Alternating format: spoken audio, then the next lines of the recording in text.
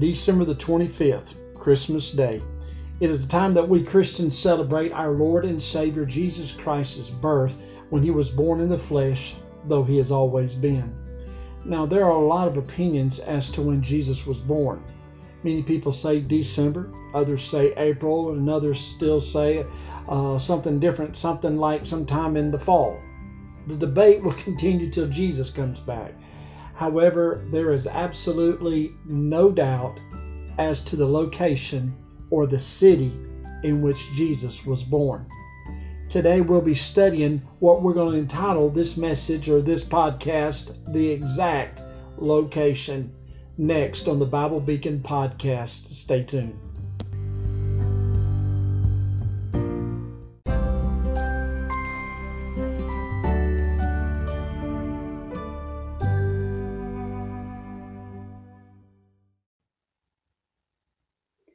Hello and welcome to the Bible Beacon podcast. I am Pastor Raymond Rivers, your host, and I am joined by my daughter, Hannah. She is our producer of our podcast each week, and she helps me with that because, as you well know, teenagers know more about technology than us old folks do.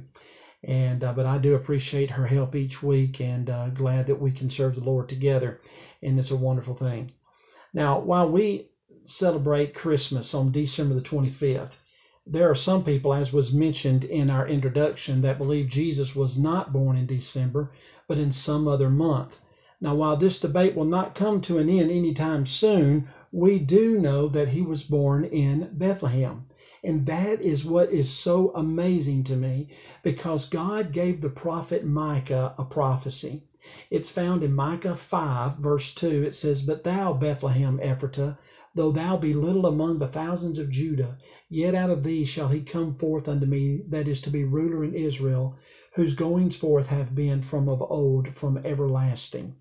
And that is such a powerful prophecy.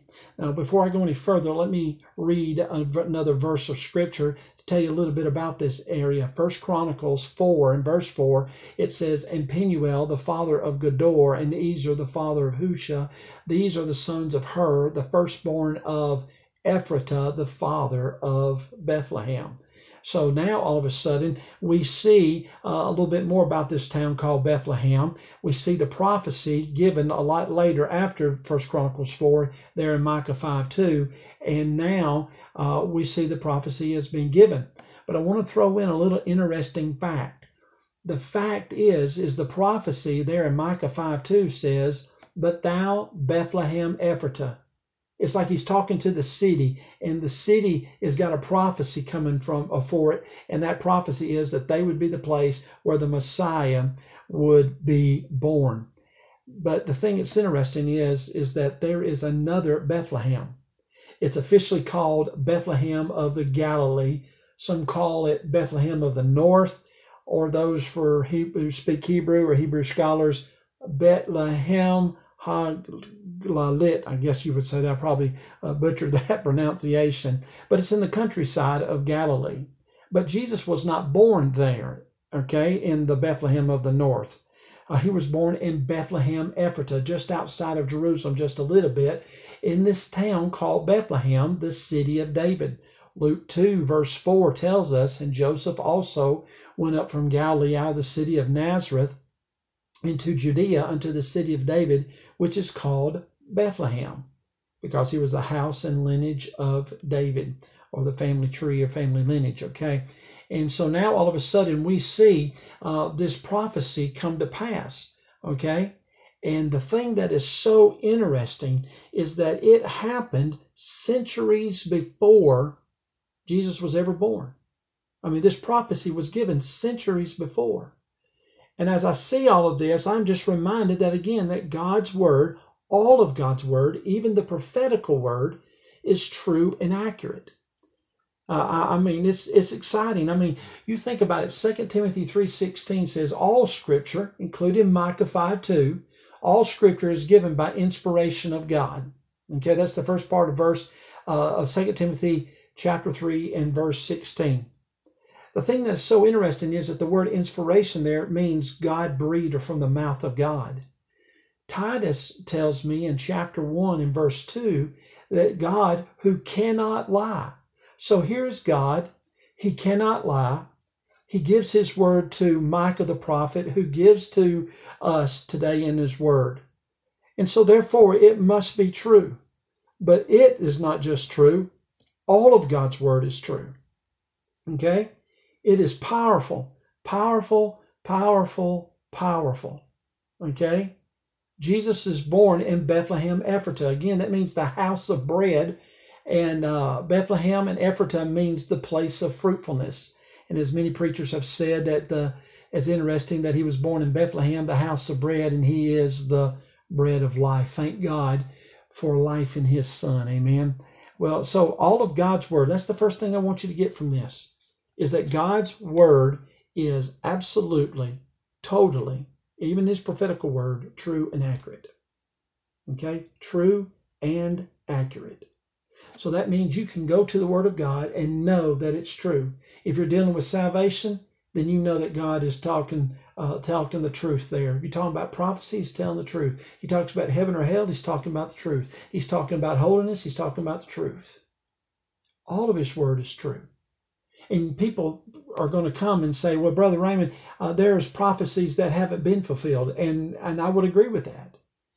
But I'm going to tell you that every prophecy that is to be fulfilled up to this point has been fulfilled exactly just as God had said it would be.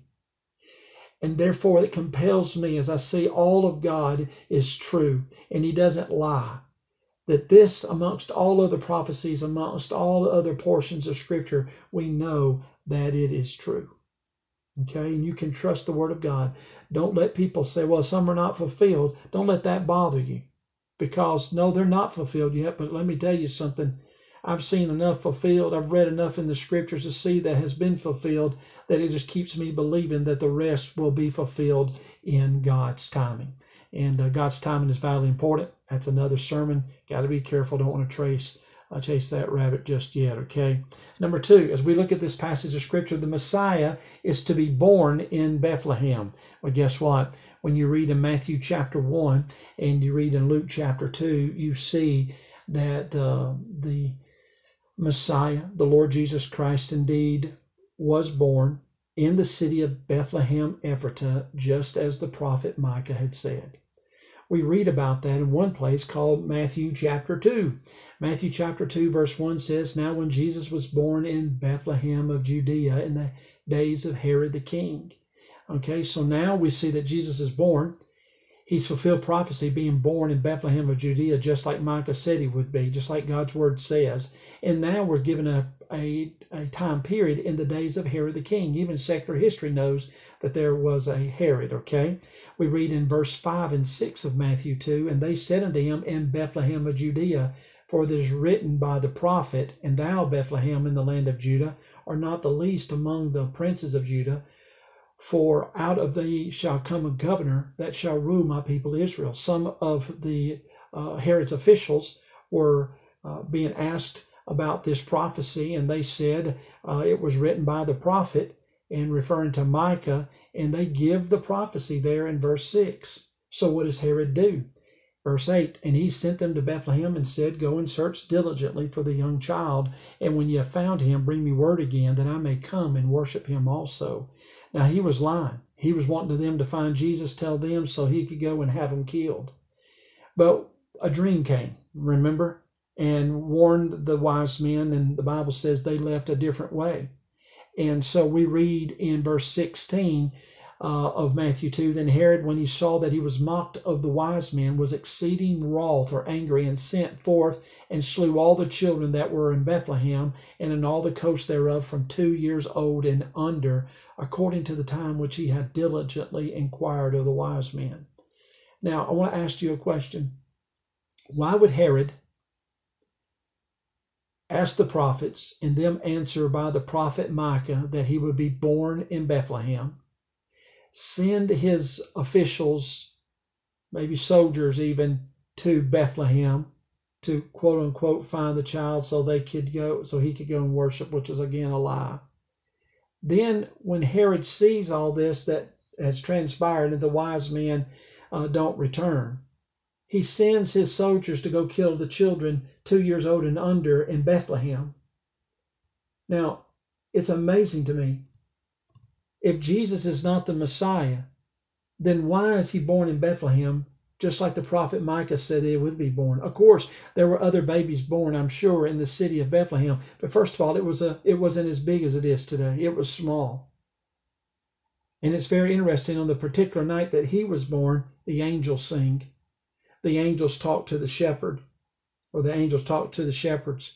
It's pretty exciting to me, because I believe with all of my heart, as I look at this prophecy and see it fulfilled, I believe that Jesus Christ is the Messiah. He is the fulfillment of the prophecy of Micah 5:2. So now all of a sudden we see that all of God's word, even his prophetical word, is true and accurate. Second, Jesus is the Messiah. When he was born that Christmas night, he came to seek and to save that which is lost. He came as the Christ to set men free. Thirdly, we see that Jesus is the eternal one. Now, what do you mean by that, Brother Raymond? When you look at this prophecy, it's not just that a baby is going to be born. It's not just that the baby is going to be born in Bethlehem. It's not just that the baby is going to be born in Bethlehem, Ephratah. The prophecy goes on to say something else there in verse 2. It says, the last part, whose goings forth have been from of old, from everlasting. So now all of a sudden, the prophecy goes even more in detail, and it says that this one that's going to be born has always existed. That is phenomenal. Now we see that this prophecy is talking about the eternal one that is to be the Messiah. And therefore, Jesus, being the Messiah, is the eternal one. In John chapter 1, verse 1, it says, in the beginning was the Word, and the Word was with God, and the Word was God. All right? Now that means the Word is God. Now in John chapter 1, verse 14, it says, and the Word was made flesh and dwelt among us, and we beheld his glory as of the only begotten of the Father. Therefore, he is God. Nobody could be eternal unless he's God. And that is such a powerful thing, that he's always been. But he comes and enters into this world robed in human flesh. The Bible says he had to humble himself to do that. He took upon himself human flesh.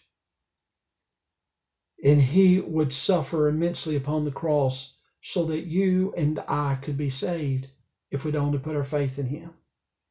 The Word was made flesh. He is eternal. Therefore, as one knows, as we have seen, that the Word of God, that all of it, even the prophetical parts of it, are true and accurate. And we see this. That means it's truth. The prophetical truth about salvation. And again, like I said, so much more about, heaven and hell and holiness and all of those other things. Tells me that Jesus, the eternal God, which is a characteristic of divinity, shows that he is God. He's fully man without sin, but fully God also. And he comes and he is the eternal one, and he gives us this truth that shows us that Jesus is the Messiah, fulfilling prophecy, showing the Word to be true and accurate, and that he is the eternal one, and that he's God. So since God's Word, even its prophecies, are true and accurate, and since Jesus is eternal and therefore God and the Messiah, the Savior of the world, I want to ask you a question. Have you trusted him? Have you accepted the Lord Jesus Christ as your personal Lord and Savior? Has there been a time where you repented or turned from your sins, put your faith, trust, and reliance, belief upon Christ and Christ alone, that he died a bloody death as the spotless Lamb of God, the spotless sacrifice for our sins, that he died a bloody death on the cross at Calvary, was buried, and on the third day he rose again from that tomb in which he had been buried in, conquering death, hell, and the grave in our sin. I've been preaching since I was 16, almost 34 years now.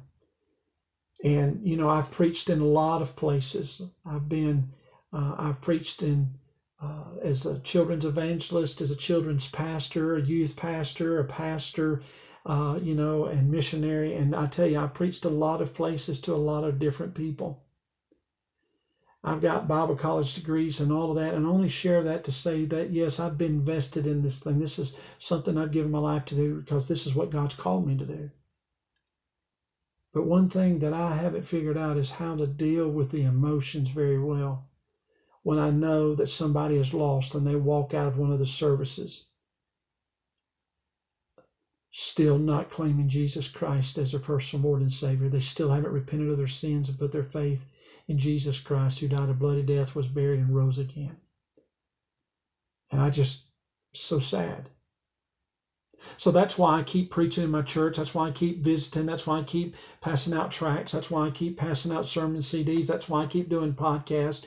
And the reason I keep doing that is because I know people need to hear the truth. And I want them to know the Lord Jesus Christ, the one who not only made this prophecy, but kept that promise and fulfilled that prophecy and did exactly what he said he would do, proving that he is the Messiah. He is God. He is eternal. So have you? Have you accepted Jesus Christ? If you have, then please take this moment and worship Jesus. Rejoice with me that we are a part of the family of God. No, we don't deserve it, but it's the gift of salvation, grace, and mercy and love, and it's a wonderful thing. So take this moment just to worship and to thank God for what he's done in giving you salvation. But if you've never accepted Jesus Christ, let me share a few more verses with you. Romans 3:10 says, there's none righteous, no, not one. Romans 3:23 says, for all have sinned and come short of the glory of God. So that means me, you, everybody that you've ever known, everybody that's ever been born in this world, rich, poor, black, white, brown, yellow, red, it doesn't matter. Everybody except for Jesus ever born in this world was born a sinner because Jesus had no sin. And that means that you are born, I was born a sinner. In the first part of Romans 6:23, it says, for the wages of sin is death. We've all been born a sinner, and the wages of those sins is death, eternal separation from God. But there's some good news because Romans 5:8 says, but God commendeth his love toward us, in that while we were yet sinners, Christ died for us. Jesus paid it all. He died in our place. He is the substitute for you and for me. He died in our place so we could live forever. He died on that old rugged cross and rose again from the tomb in which they buried him in. And listen, he didn't stay dead. He rose again. And when we put our faith in him, guess what? We can be saved. Well, how do you know that, Brother Raymond? Because Romans 6:23 says, but the gift of God is eternal life through Jesus Christ our Lord. It's not something we earn or inherit as such, and something that we kind of, because of who we are. It's more because of whose we are. It's the gift. We have been saved, brought into the family of God. It's the gift of God, not of works, lest any man should boast, Ephesians 2 says. And then we see in Romans 10:9-10 that if thou shalt confess with thy mouth the Lord Jesus, and shalt believe in thine heart that God hath raised him from the dead, thou shalt be saved. For with the heart man believeth unto righteousness, and with the mouth confession is made unto salvation.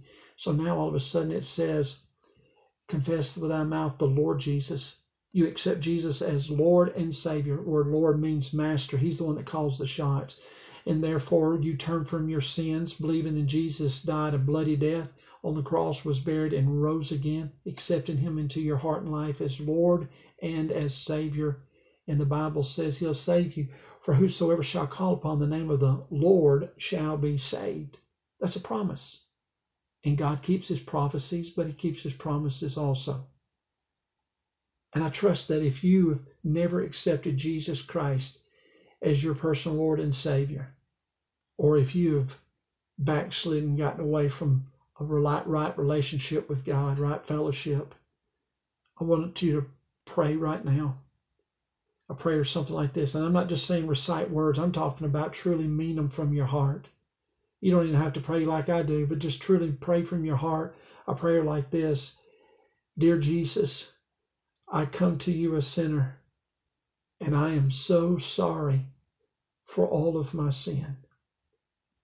I pray that you would come into my heart and life and be my Lord and Savior, because I believe that you died a bloody death on Calvary's cross, was buried, and 3 days later rose again, just like the Bible says. And with your help, the best I know how, I'll serve you the rest of my life. Lord, I'm calling upon your name, asking you for salvation. And I know that you will keep that promise. Thank you for saving me in Jesus' name. Amen. If you said that prayer and truly meant it, I would love for you to write me at Gospel Light Church or Gospel Light Free Will Baptist Church, either one. Gospel Light Church will be fine. Post Office Box 134, Calera, Alabama. That's spelled Calera 35040. Again, that's Gospel Light Church, Post Office Box 134, Calera, Alabama 35040. And we want you to write to us and tell us, hey, I listened to the podcast. I prayed and received Jesus as my Lord and Savior.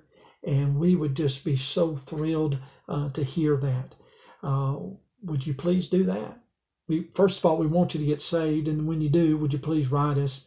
And when you do, we'll send you a Bible and some more literature for your new walk with Christ. And I would encourage you to get in the Word of God, start in the book of John, and start reading that. And it's an awesome book of the Bible. And again, we'll send you some more information how you can grow. If you are local or close enough, maybe you're passing through, would you stop in for one of our services? Sunday, we have Sunday school at 11, Sunday school at 10, Sunday morning service at 11, and then Sunday night at 6, and then Wednesday night at 7. And we would love for you to drop by and say, hey, I was listening to your podcast and I prayed to receive Christ. And we would be so thrilled to do that. And again, if you are local and close by, we'd love for you to come and be a part of our church, Gospel Light Free Will Baptist Church in Calera, Alabama. You can go to our website for directions. Our website is, of course, www.gospellightfwbchurch.com. That stands for Free Will Baptist, if you were wondering. gospellightfwbchurch.com. And so I want you to come by and visit with us. Let us know that you got saved if you've just recently received Christ listening to this podcast. And then if you have prayer requests, please send those into that same address. Or if you have an idea for a future podcast that you would like for us to consider, please write us there at the Gospel Light Church, Post Office Box 134, Calera, Alabama 35040. So again, we want to help you. We want to help you to not only just know the Lord, but to grow in your faith. And we would love to send you a Bible if you've gotten saved, or if you're getting close enough, come by and we'll give you one. And we're just looking forward to what God is going to do in your life. Again, this is Pastor Raymond Rivers. Look forward to being with you next week on the Bible Beacon podcast. God bless you. We'll see you next time.